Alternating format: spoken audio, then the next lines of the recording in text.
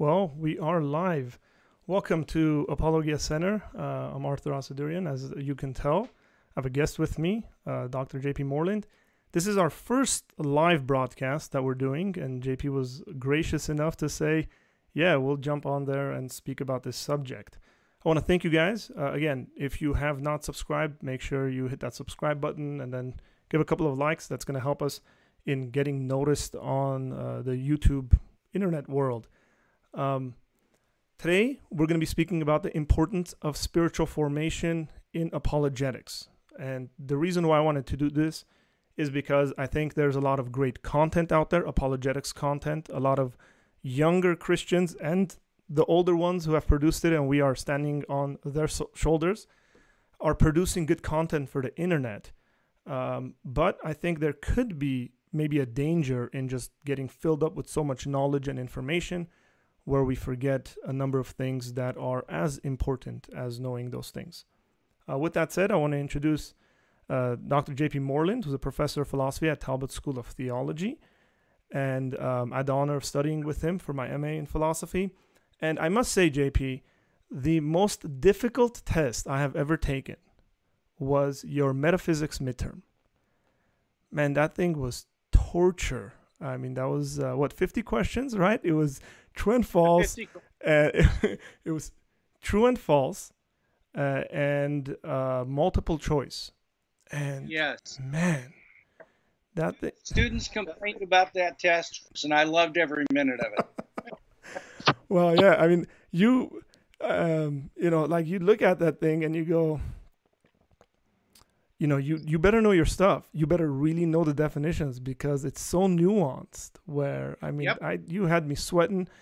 Your metaphysics class was crazy for me because this isn't nothing with you, but I had a really good remembrance because you get into the philosophy department and everybody's going to become a philosopher and you kind of forget why you got there, and that's what happened with me.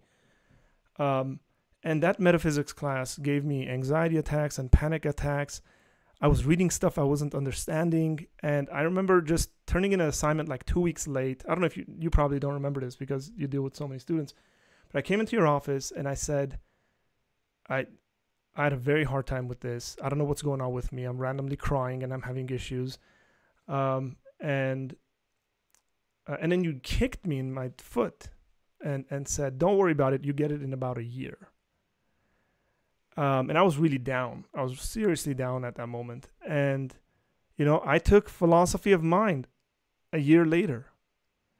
And I remember sitting in philosophy of mind and saying, man, I get this stuff. JP knows what he's talking about. So it takes time, doesn't it? Yeah, oh, It yeah. just takes time. Oh, yes. So I want to speak about a couple of your books that I have with me that I've read that I want to recommend to our audience, and then speak about a specific book that just recently came out and ask you a little bit about it. If you have not read The Kingdom Triangle, make sure you read it because it deals with not only the mind, the Christian mind, but the Christian soul and what we ought to do in our society, and how we have to, the way that I think it should be put, take a ground back in our society. But that's done in multiple ways. So it's a really, really good book. It's not that heavy in regards to reading. I mean, it's really fun to read. If I compare that to philosophy made slightly less difficult, which, JP, I don't know who came up with the title for this, whether it was you or Gary DeWeese or whoever it was, but it's not really less difficult. It's Yeah, I know. pretty difficult, man. So, Still pretty tough. and my favorite of all your books, Love Your God with All Your Mind. This is the Yeah. older version, not the revised version. As you can tell, it's been torn up. This book was one of those books that really changed my life around, JP. I mean, I read this when I was in Bible college, and I realized there's a world of thought out there. And people who think the way I was thinking, and I didn't know about apologetics and all that stuff. And it really set me on course to go into apologetics and come study philosophy at Talbot.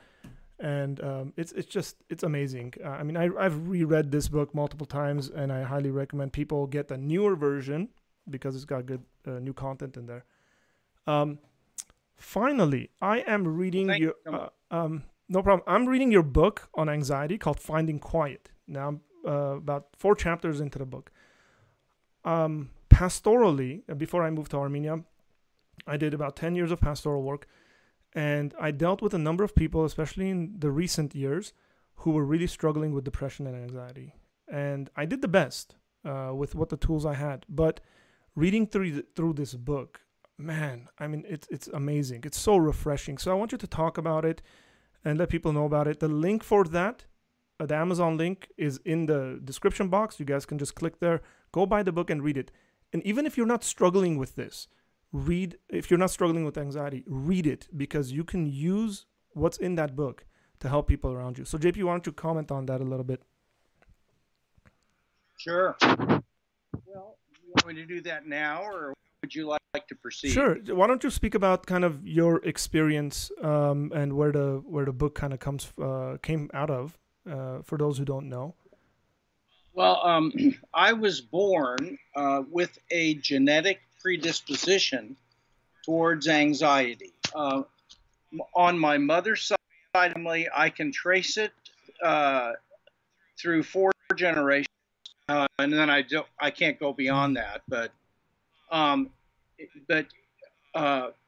what's interesting, Arthur, is that my daughter, who looks like me, has anxiety issues, but my daughter, that looks like my wife, doesn't have them. And so there is no question that our fallen human nature manifests itself in different ways in different people. We don't all express our brokenness the same way. Mm-hmm. And for me, I was born with a natural tendency to be anxious. Now, that didn't mean I had to get that way, but it made it easier for me to be anxious and to go to that instantly as compared to other people. I lost my life when I was in, and my mother was a very, very anxious person. And so one of the things that I learned that I want our audience to understand, that anxiety is largely, not entirely, but largely a learned habit that can be unlearned through the right practices. Now, let me just unpack that for a minute. I want to be very clear that I don't say that there aren't occasions of anxiety that are largely genetically induced, that you just inherit this. I inherited a disposition towards it, which doesn't mean I have to act on it, but what I did is I began to form a habit, and the habit was a certain way of thinking to myself. For example, I got in the habit of spending all my time worrying about what would happen in the future. You know, well, what if I don't go on that exam, or what if I don't grade, or what if this or that, I'll be lonely. Well, and then I would magnify it. Just, oh my gosh, if that happens, I am really going to be in trouble. So I spent all my time, when I had free time, my mind would go to a default position, a default setting, I call it. And that's where your mind goes just automatically without you choosing to direct it there. And mine was worrying about the future. And other people have other forms of anxiety-inducing self-talk. They have a way of, for example, of what's called mind reading, where you look at other people and you just interpret their body language as though they're dangerous and they're angry at you, or that they're looking down on you for some reason. Ways of self-talk that are completely, I don't mean to make you feel ashamed, but they're dishonoring to the Lord, and they're not healthy. And the problem is that you get in such doing it that you're not aware of doing it. It's conscious level of it. Like, I don't choose to write a certain way when I'm writing with my hand. I just do it. Mm-hmm. It's a Yeah, habit.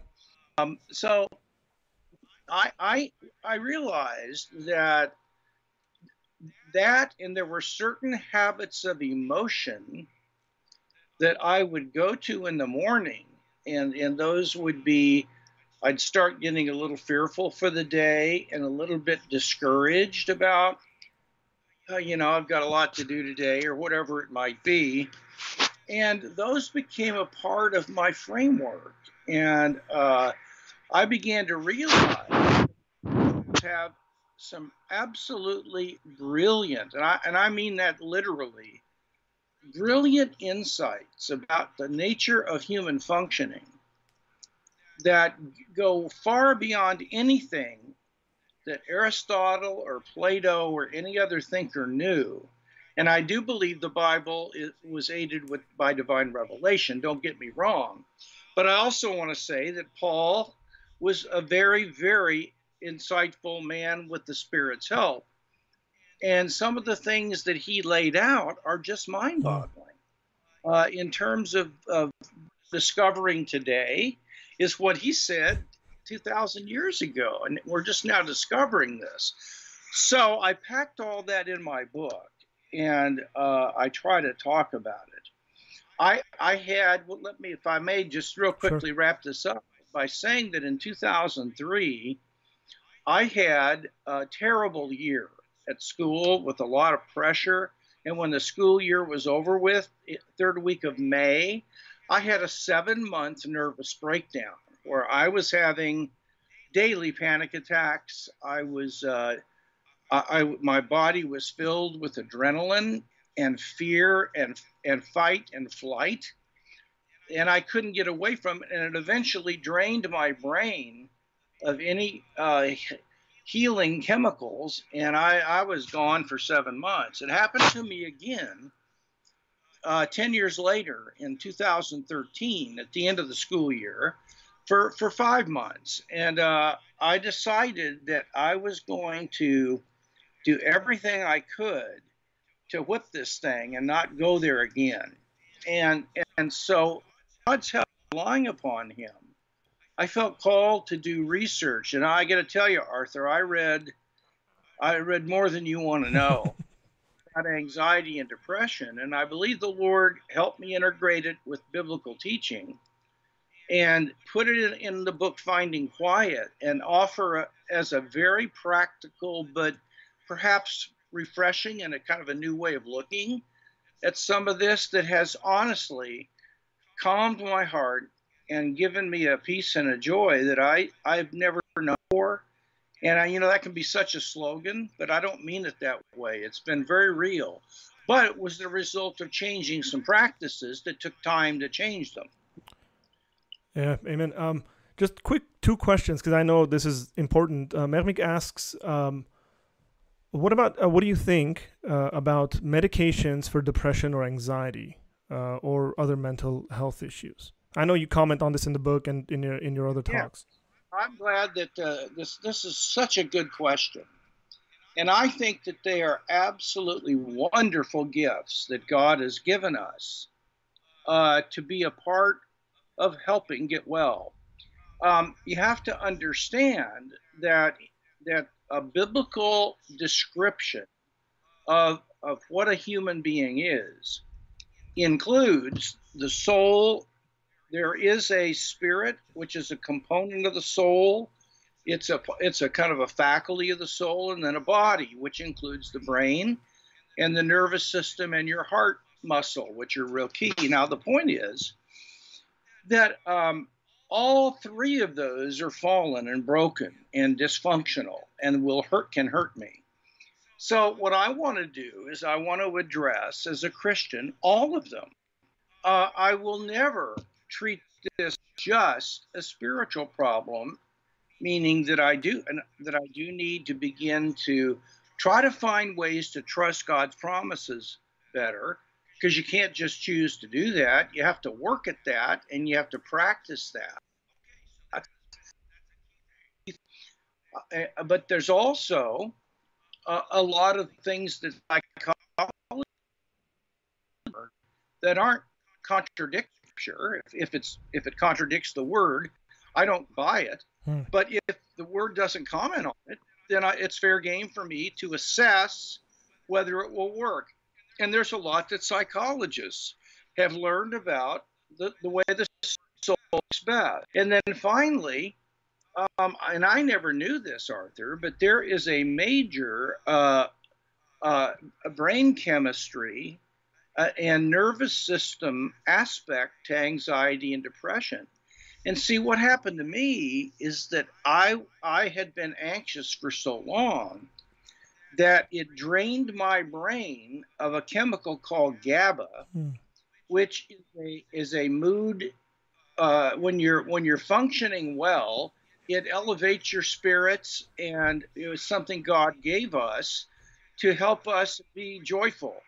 It gets replaced with something called cortisol, because that then drains you and makes it almost impossible to get out of anxiety and depression. So I got to the point where I would have never just used medication, but the therapy and the biblical injunctions to me weren't doing me much good. Like, rejoice in the Lord after I've just hit my thumb with a hammer and it's killing me. I'm sorry, but for that moment, it's just not going to help. When I was really deep into anxiety, what I needed was to get my brain chemistry back to where it should be, so I had a fighting chance to actually choose to respond to biblical teaching and good psychology combined together into a Christian worldview. So I found that medication is merely vitamins for the brain. What it does is restore chemicals that your brain normally creates for yourself until you get to a point where your brain, due to excessive anxiety or depression, doesn't have enough in it to build up. At that, you need a supplement.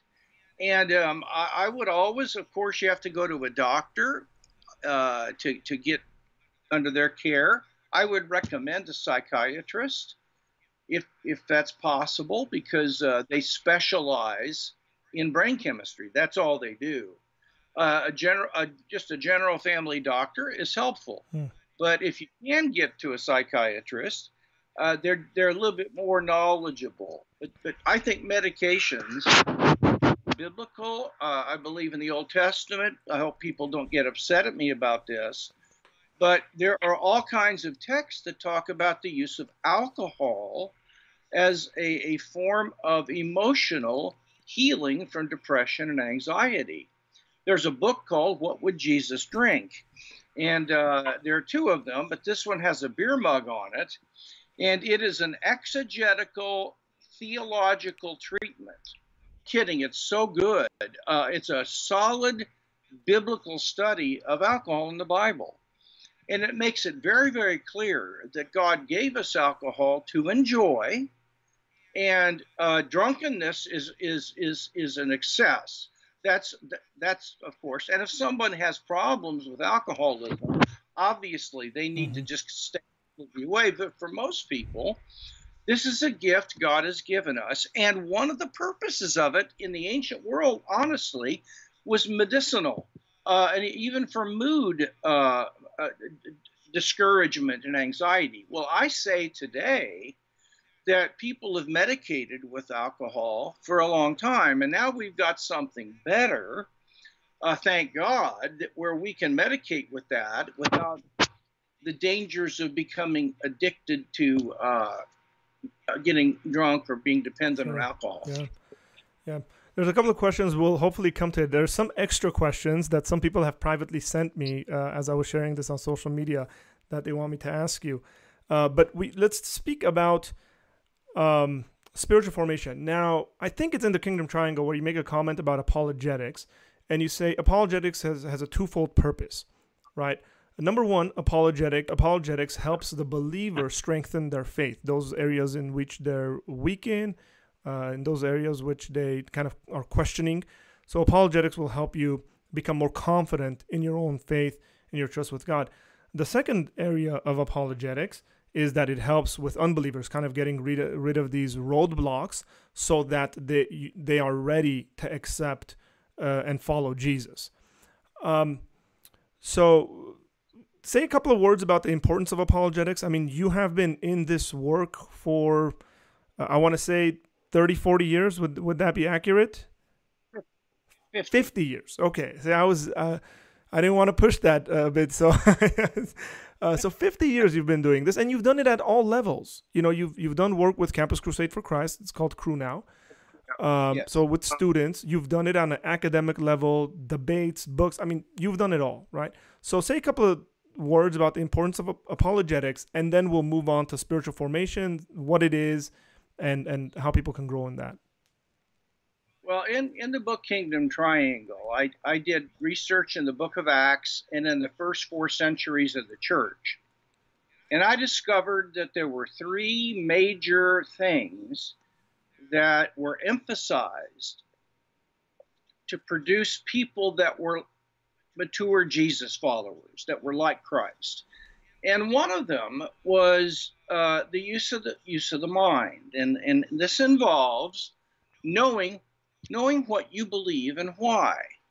And that is, both are important. You know, theology and a little bit of what Scripture teaches and what you think of that. And then you have to know why you believe the things you believe.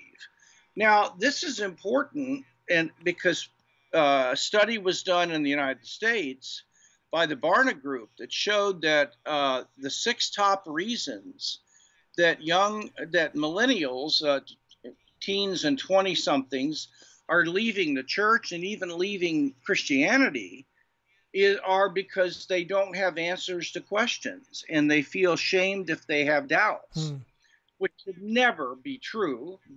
Doubts are normal. But apologetics is a form of ministry that is involved in caring for people. For unbelievers, it's an attempt to meet their needs and toward the kingdom. If they just want to argue, I'm out of there. I mean, it's not that I can't argue well. I can, but I don't want to dignify that kind of stuff. Person, if I answer a question and halfway through my answer they jump to something else, so they're not really listening, they're just trying to get me. That, you know, what's the point of that? So I'll tell somebody, you know, this doesn't seem fruitful for me. I'd rather get together sometime down the road when we can have more of a really mutual engaging conversation instead of sort of this, I don't know, it feels like you're trying to get me. So for the believer, learning apologetics can help remove doubts and strengthen their faith and trust in God. The second area I mention is this whole issue of learning to live in the power of the Spirit kingdom through signs and wonders. I actually have a book that will be coming out in about a year. I just finished the manuscript, and it's going to be on supernatural living, and it's my own journey where I've seen, and those around me have seen, 5 different kinds of miracles. Specific answers to prayer, unbelievable healings, divine God speaking to us through dreams and visions, words of knowledge, prophetic words, or just in our minds, angelic and demonic encounters, of which I've had both, and then near-death experiences. And so what I want to say is that there are ways that people can actually learn to grow in their effectiveness in praying for the sick, for example. So knowing that he's still doing things in the world today, he didn't stop in the first century, and this is beyond question documented. Oh yeah. Then I want to learn to enter in a little bit more to that. I don't have to be somebody who's utterly gifted in this area, but why can't I learn to grow a bit and try to be around people? And I have, you know, the third area is what you rightly your finger on, Arthur, spiritual formation. And that's the task of trying to develop a vibrant inner life. That includes a tender heart. That includes a deep attachment to God, an experiential connection with Him, where I sense His presence and I am able to open my heart and tell Him I love Him, Mm-hmm. and where I engage in practices that form my character. So the three things for me are apologetics, knowing what you believe and why, not just about winning arguments, but for my own nurture. Second would be trying to learn how to enter more into hearing God speak to me, and in the signs and wonders. And then finally, learning to cultivate my inner life. And that's what the book Finding Quiet addressed, was that third aspect of that triangle that I'm describing. Yeah, a very interesting story. I've been teaching a online people who are preparing to be missionaries. I won't go into more details about that, but to certain countries. And one of the ladies, so we were speaking about tactics and engaging people. One of the ladies today shared a story. She said, the way I became a believer is that I had a friend whose son had started going to this Protestant church, and she was from Armenian apostolic background. She said, my friend, it was her son, so dragged me to this church to sit down and listen to what the pastor was teaching that was incorrect so we can get him and then get this kid out of this, cult they were thinking. She said, we went and sat, and about 30 minutes into the sermon, my friend turned to me and said, hey, what's going on? Is he saying anything that's like, not biblical? She said, nothing, everything he's saying is good. And she said at one point in the sermon, now she had joint pain and bone pain. She had the sickness. She said at a certain point in the sermon, the pastor turned around, pointed in her direction and said, you who have come today, who has this bone issue, God is going to heal you. And she said she felt this electricity go through her body, and she didn't know what was happening to her. She went home. She didn't feel the pain. She said, but I didn't want to confess there and say, hey, I've been healed or something. She said, I wanted to see if this actually stuck. So she went home, she waited a week, and she said, I've been healed, So she went back to the church the following week and said, hey, I was here last week, and you said this, and I just want to say that I've been healed, And it was just a very interesting story. I mean, what you're talking about is a regular activity in some parts of the world. And Craig Keener, you've spoken about this, but Craig Keener's written a book called Miracles. It's 2 volumes, documenting this. And Lee Strobel recently wrote like a 2-year project. He wrote a book on miracles as well, Case for Miracles. Excellent book. Yeah, I've read it. Excellent. Yeah. So and the stories like you just told, I hear this and I say to myself, there's no way this is made up. What would be the motive of this lady lying? And maybe people would think she's super spiritual, I guess. I don't know, but I doubt she's going to get a whole lot of benefit from lying about it. And people would notice around her that she wasn't in pain. I mean, you can tell when somebody's struggling with pain. And so what do you do with this? Well, it's obvious that when she went to this church, she had no expectation of being healed. Let's face it. Well, she went for the opposite reason. That was the.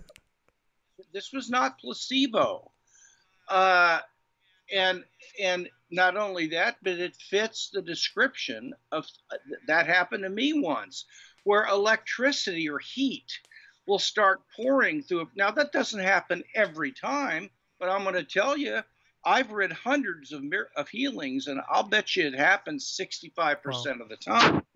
Now, she didn't know that. Do you think she's been spending a lot of time in the library reading healing stories? Of course not. It happened to her. Well, she got healed. Now, I don't care if somebody's listening. I'd like an explanation for that. That's right. There is no rational explanation that makes more sense than the fact that Jesus Christ healed that woman because he loved her. And that's it. That's right. And I find those stories to be tremendously encouraging to me. How about you? Do you enjoy your... Absolutely. Absolutely. So that's all of it. It's not the whole thing. Yeah. So I mean, specifically when it comes to apologetics, again, because I see this danger in myself, and um, I mean, I would like to think that I've grown spiritually and I've grown in my character, and there's been a great deal of spiritual formation, and part of that has been because I've been privileged enough and blessed enough to study at places and study with people where I've seen this in action. And I've also, part of it was also because I was in the ministry, so maybe there was an added pressure, a good kind of pressure, where hey, you gotta know your stuff, you gotta live the right life, because you want to be the right kind of example.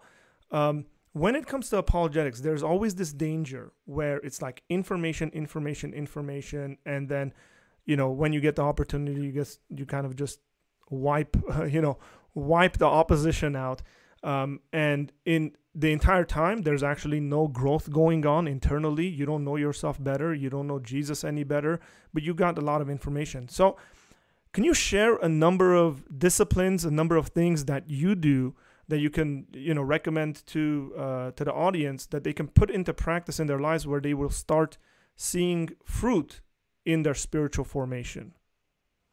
Absolutely. First thing you have to do is to get to think about, what do I want to leave behind? Uh, what would I like to be like 10 years from now? And I don't mean something specific, have to, written 5 books or whatever. But what I'm talking about is that I'll bet everybody listening to me would like at least two things. And the first one is they'd like to really feel that they could get to the point where they were very confident that the faith is true and it can withstand scrutiny, and that you don't have to be afraid anymore. You might not know all the answers, but there's some people in the body that do. And that's one of the things, Arthur, that took the pressure off of me, because I believe the Old Testament text is historically accurate, but I couldn't defend that because I've chosen to specialize in a different area. And I feel I can do that because other people have taken up that task. And so I can refer them to their writings or so on. I don't have to be every role. And so when I respond to honest questions people give, not people who are trying to be jerks and show how smart they are, but real honest questions. The other thing is that they would like to be a good father or wife, or and they would like to have friends who behind their back say things like, I got to tell you, Arthur is the real deal. I really love that guy. I'd like to be like him. He's kind, he's thoughtful. There's sort of a sense of presence when you're around him. He actually focuses on you, and he doesn't have to do all the talking. And it's kind of not about him. You can tell he's not full of himself. I mean, I want to be that way. And so we all hate to do this as a slogan, but I don't mean it that way. But if you look at the fruit of the Spirit in Galatians, is this a decent list? And you say, oh, yeah, I would love to make progress in being like that. Okay. Well, then why would I want to spend time on apologetics and not do anything to become more like that? I'd miss life. I mean, I'd get to the end of my life and I would have won some arguments, but I'd be an empty shell. So for me, I did two things, and these were the two major things I did to bring those together. And the first one is I changed my understanding of apologetics. And I used to think about it as trying to make sure that I got the last word and that I defeated all comers. There were Christians watching and one down. Okay. Well, now there's a little bit of truth to that, but what that did is it made me fearful, because I was afraid I was always going to run across somebody who knew more than I did. So I was driven to have to work in. And I changed my view on that. And I said, apologetics, and this is Dallas Willard defines it, as a pastoral ministry of helping people. It's actually a ministry that should be in the pastoral ministry Amen. department, trying to care for people who have obstacles that they genuinely would like to overcome. They have doubts or questions or things that they just can't find an answer to. Apologetics is an attempt to help. That's all. And if I'm trying to help somebody, if I don't get the last word, or if they say something and I don't know the answer to it, I've learned that it's perfectly okay to say, "Wow, I mean, I'll be honest with you, that's a tough question, and at this point, I don't think I've got an answer to it." But I'm going to spend some time. I might say to somebody, trying to poke around and see what I can come up with. Would you mind if I emailed you in 2 or 3 weeks and gave you what I've found? And what's wrong with that? So what that does is it takes the pressure. So the first thing I did is I wanted to take the pressure away from seeing apologetics as something where I had to be a hero or win, and just rather being a servant and a minister that was going to do the best I could, but I would keep growing over the years. All right. Now, the second thing I did then is I began to focus intentionally on spiritual habits and on connecting with God. And some of the things I did are located in the book Finding Quiet. But I began to make some of those practices very, very intentional to my daily life, so that, I'd get to a point where I might have to make a choice. Am I going to study a little bit more? Because I don't think I've got an answer to this question bolted down yet.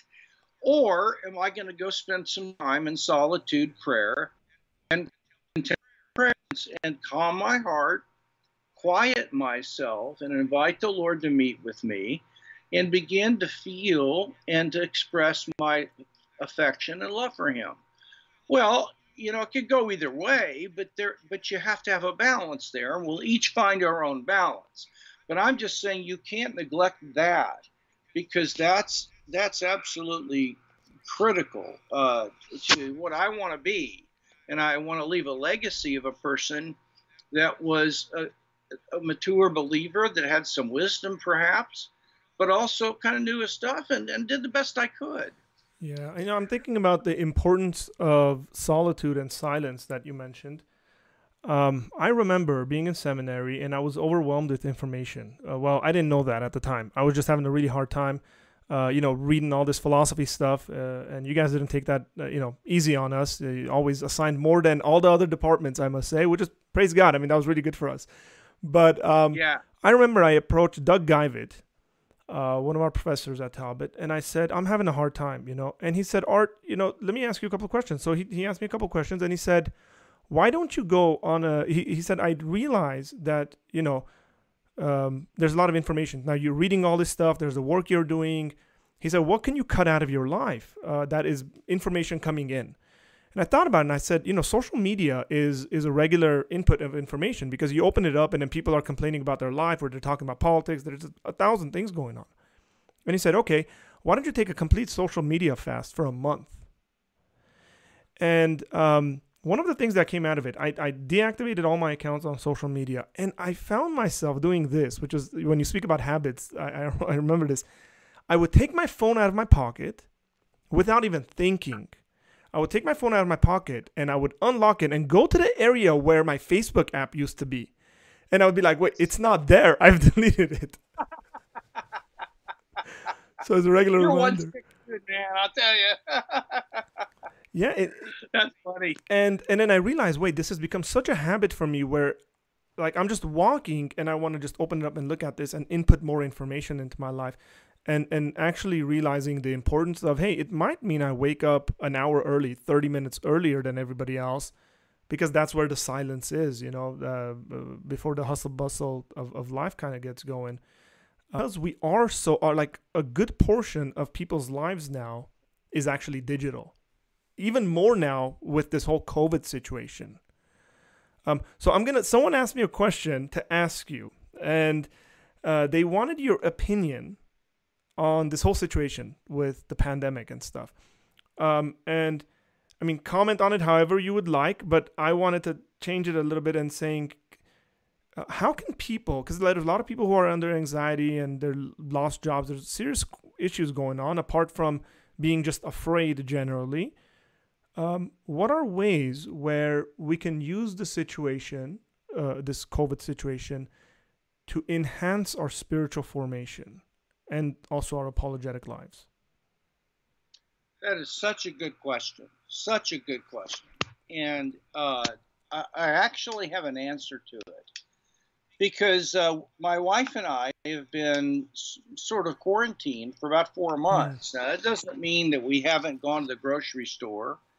But really, we spent most of our time in the house. And I certainly have. Because I'm very, very vulnerable to this. Because I've had several cancer surgeries and my immune system. I've had chemo and radiation.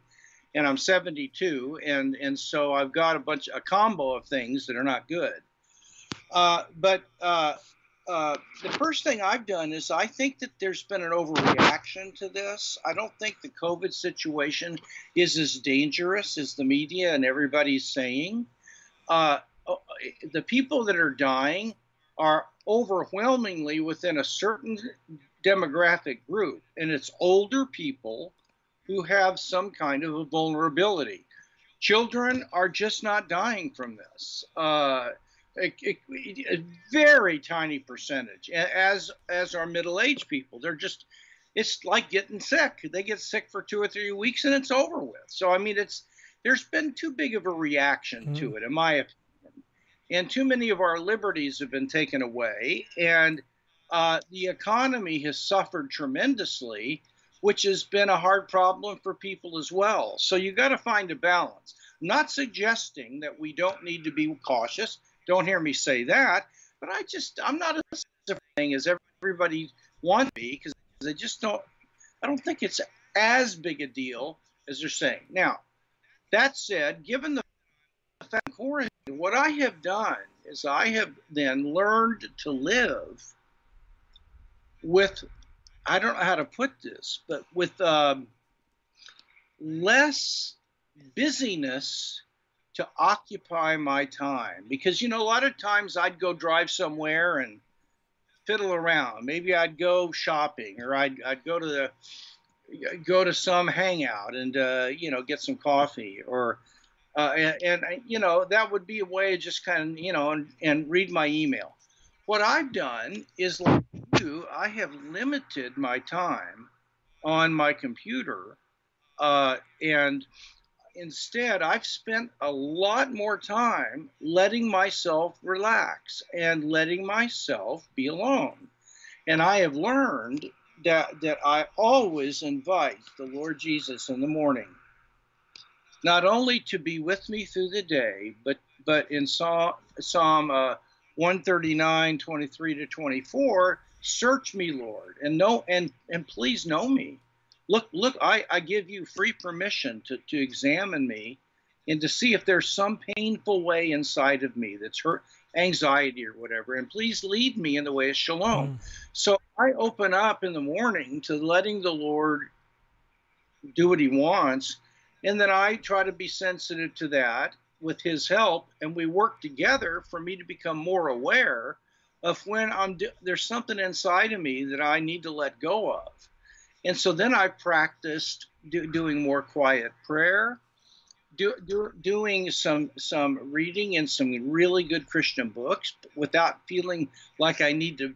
The goal is to get this read, and I know what that's like. We've all had that, and the grad school will do that to you. But instead, reading it as slowly as I want to, and pausing and praying or thinking about it, because I want to get something. I don't have to finish this thing. I don't have a deadline. So I have focused my attention on taking advantage of this forced period of being alone and try to use it to my advantage. Reading, listening to Christian music, sitting in quiet and inviting God's presence to come. And you might get bored, but that's okay. Try to work through the boredom and don't think anything weird's happening to you if you get a little bit bored. But you can't, if you don't balk and freak and start going back on your, the social media to the same degree as you used to. I'm not saying cut it all out, but then you'll be okay because you'll learn to be bored and not be uptight about it. So those are some things that I've done that have been really good for me. Yeah, I had a professor in Bible college who would say, a lot of young people complain about boredom. He said, whoever said boredom is a bad thing? And it's like, okay, that's just a true statement. Why do we think boredom is a bad thing? It is a true statement. So I have a friend who sent a question in, and I have no idea what he's even talking about. Okay. But he assumes you do. And it's, I think, some of Dallas's thoughts later on in his life. And I'll just read what he wrote, okay? He said, do you have an opinion about the soteriology of attachment that Willard was pondering in the latter years of his life?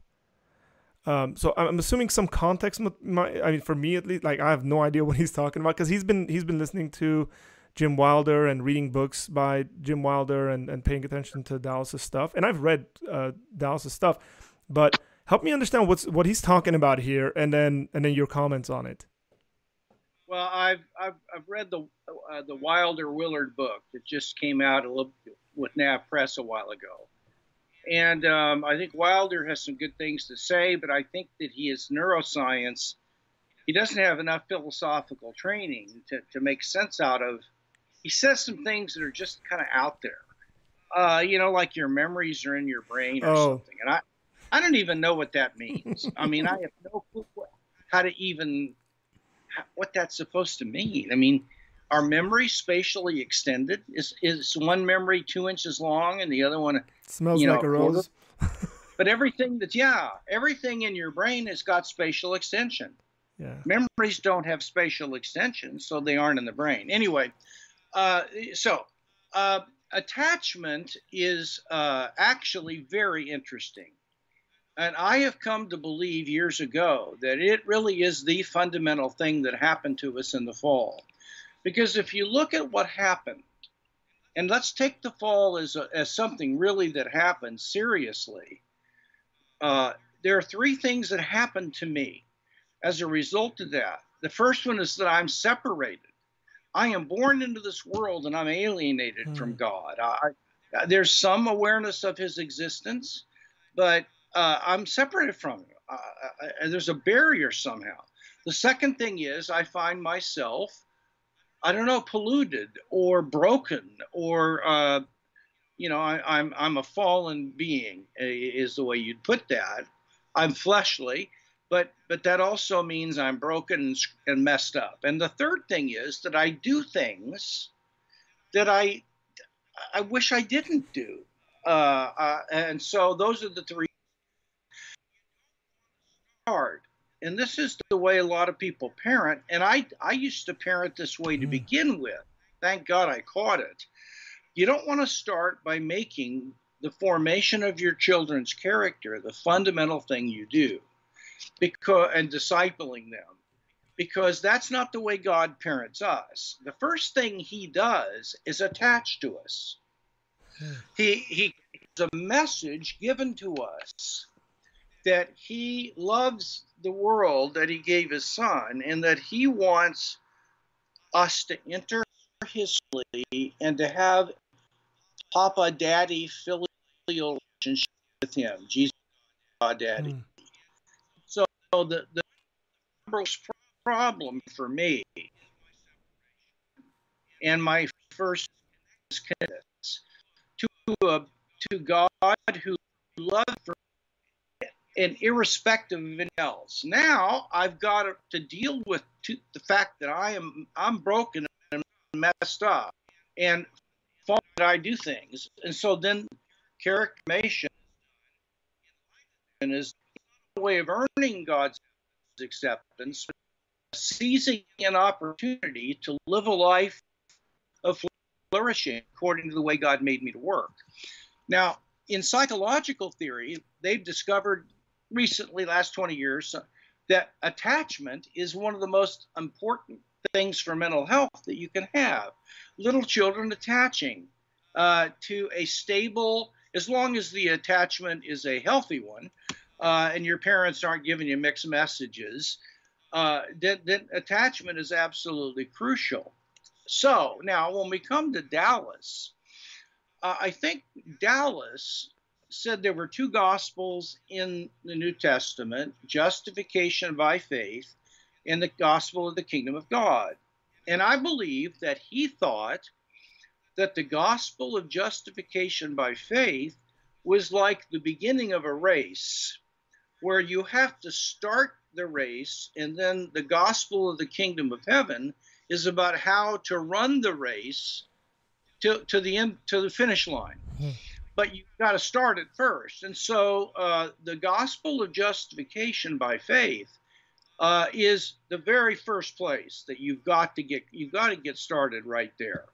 But then that should never be isolated, because you start in order to run down this pathway, namely learning to become like the Lord Jesus and live in his kingdom and mature and be changed, right?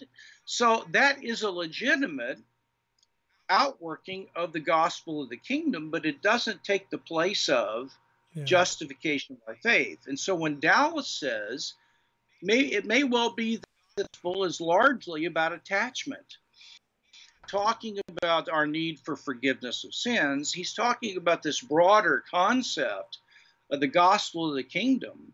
And at the very core of maturing in the Lord and living in the kingdom is learning how to attach intimately and build a bond of closeness with God. And I think, don't you think that that's down there near the kind of the bottom of what we need to do? That makes sense. So I think what he wants to do is get attachment back on the table, instead of us spending all our time thinking about stopping sinning and becoming the fruit of the Spirit, which are crucial.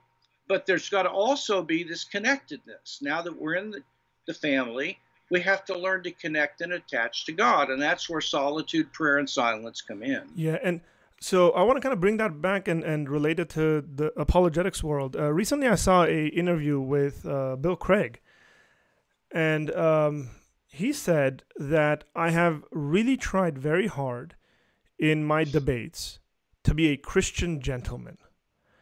And I mean, he's ruthless, right? Like if you've watched a Bill Craig debate, he's God have mercy on whoever he's. I mean, you wouldn't want to debate Craig, right? Oh no. So I mean, he's so prepared. Everything's organized. Everything's in its place. But he's so loving to the individual. I mean, I was live at the debate at Biola where he had with Chris Hitchens. And the way he conducted himself, and, you know, kind of Christopher Hitchens would go around and say very kind of out there stuff. And just Bill Craig would just graciously and lovingly respond to his questions. And this is kind of, I guess this was the reason why I wanted to do this interview, because with Ravi Zacharias' passing recently, and the statement kept being repeated that, you know, behind every question is a questioner. This is something that he kind of nailed and drilled into people, like, hey, pay attention to the person and love the person. I see that as an aspect of our spiritual formation, of our maturity, to actually be able to see that and have that kind of a love for the individual who's in front of you, who might even want to be just like completely destroying you, you know, everything you stand on.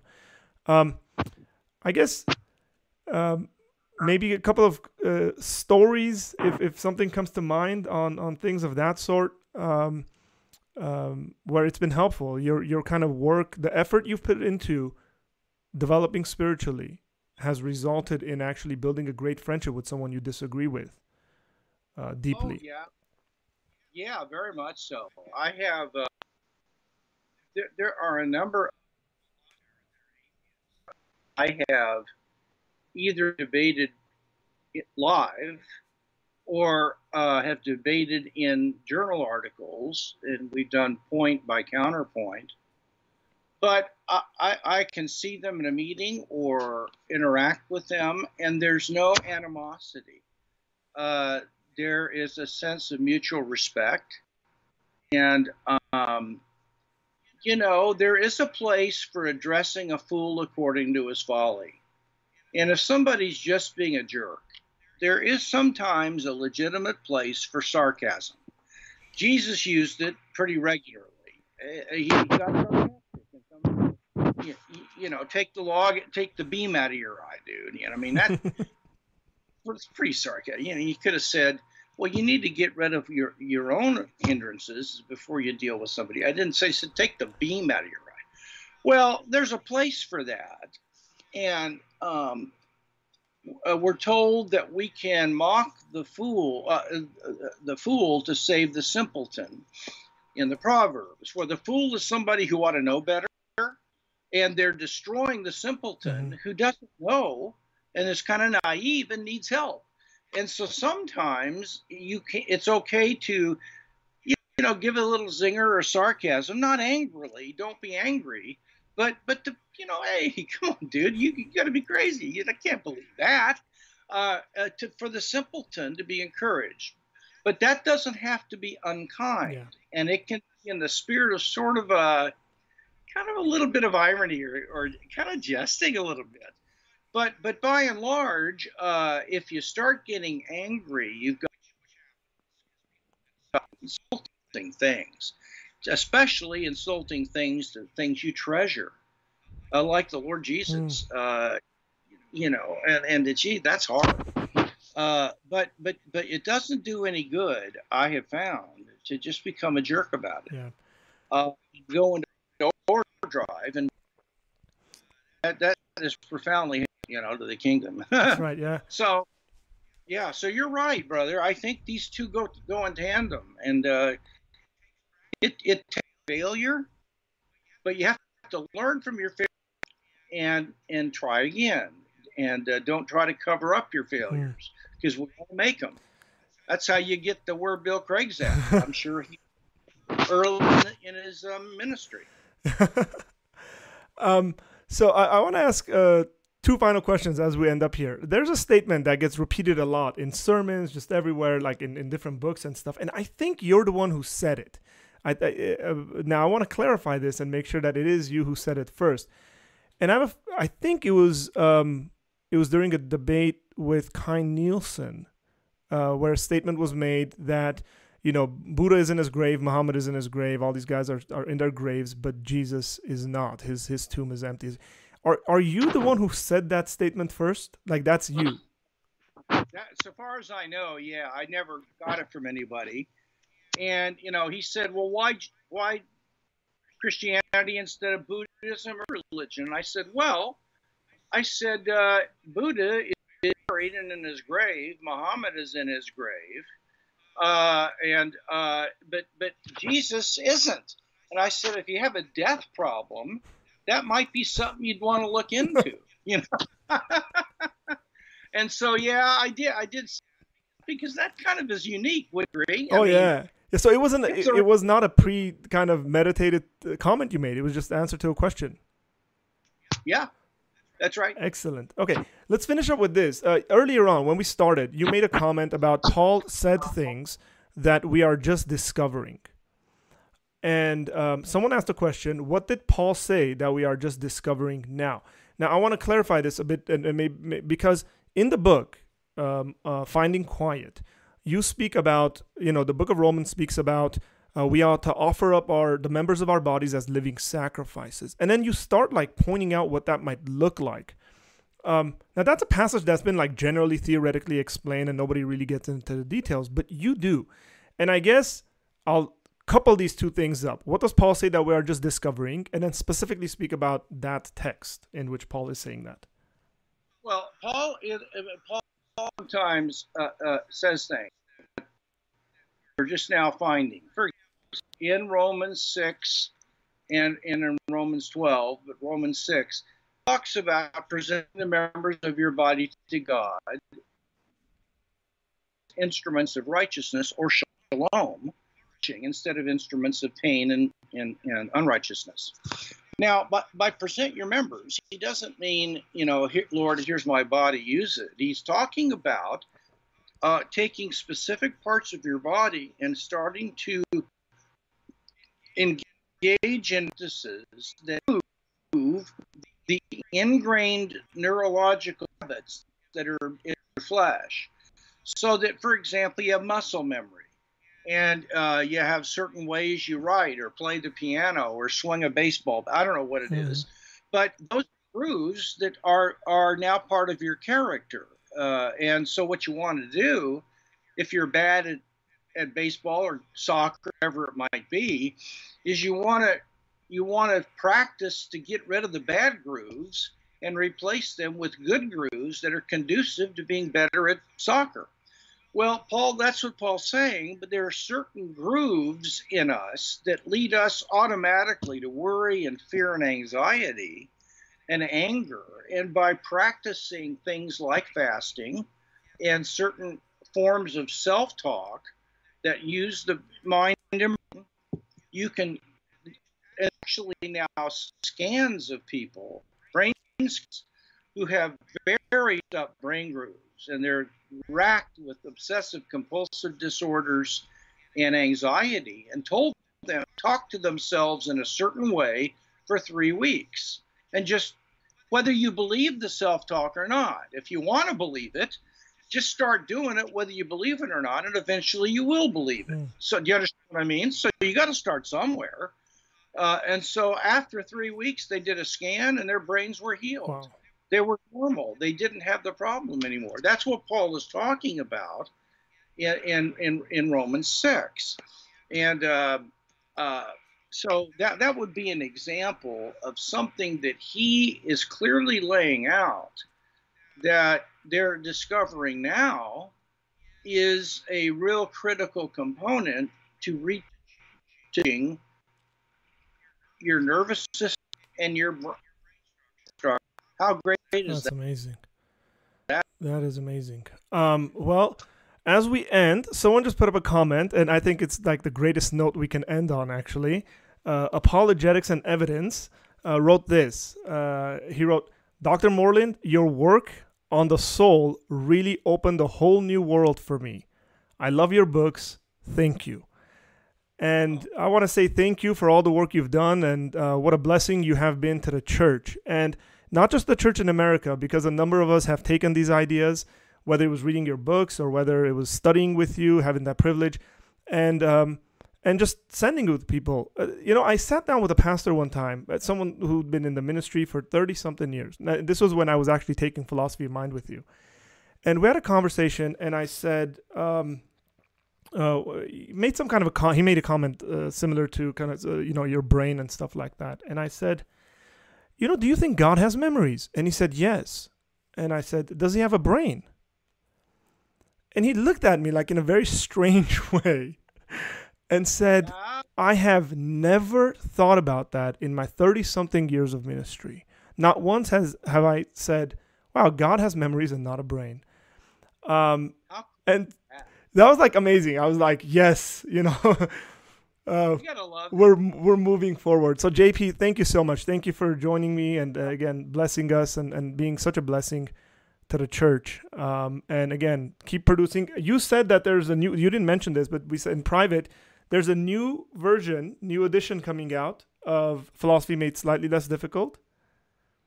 We've revised it and added some new material. It'll be out in about 6 months. Awesome. I want to thank, first of all, this young friend who sent that. Whoever you are, dear brother, it means a lot to me. And Arthur, I love you, and I'm thanking your show. You spread the word about this program. Get people signed up, because we need people to come and have these conversations. And Arthur knows people that he can get on, and he be. Let's make this thing a, and let's purpose the kingdom. So thank you. Thank you so much. Well, thank you, JP. Thank you so much. Well, we will say our goodbyes, I guess, till the next time I see you again. I try to produce about 2 videos a week, short videos, and apologetics. As apologetics for me is a worldview defense, not just giving arguments for God's existence. So sometimes I deal with politics and culture and society, and also with the added arguments and reasons for God's existence and why Christianity is true.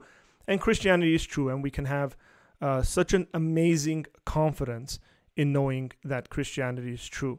Thank you, guys. God bless you, and I will see you next time.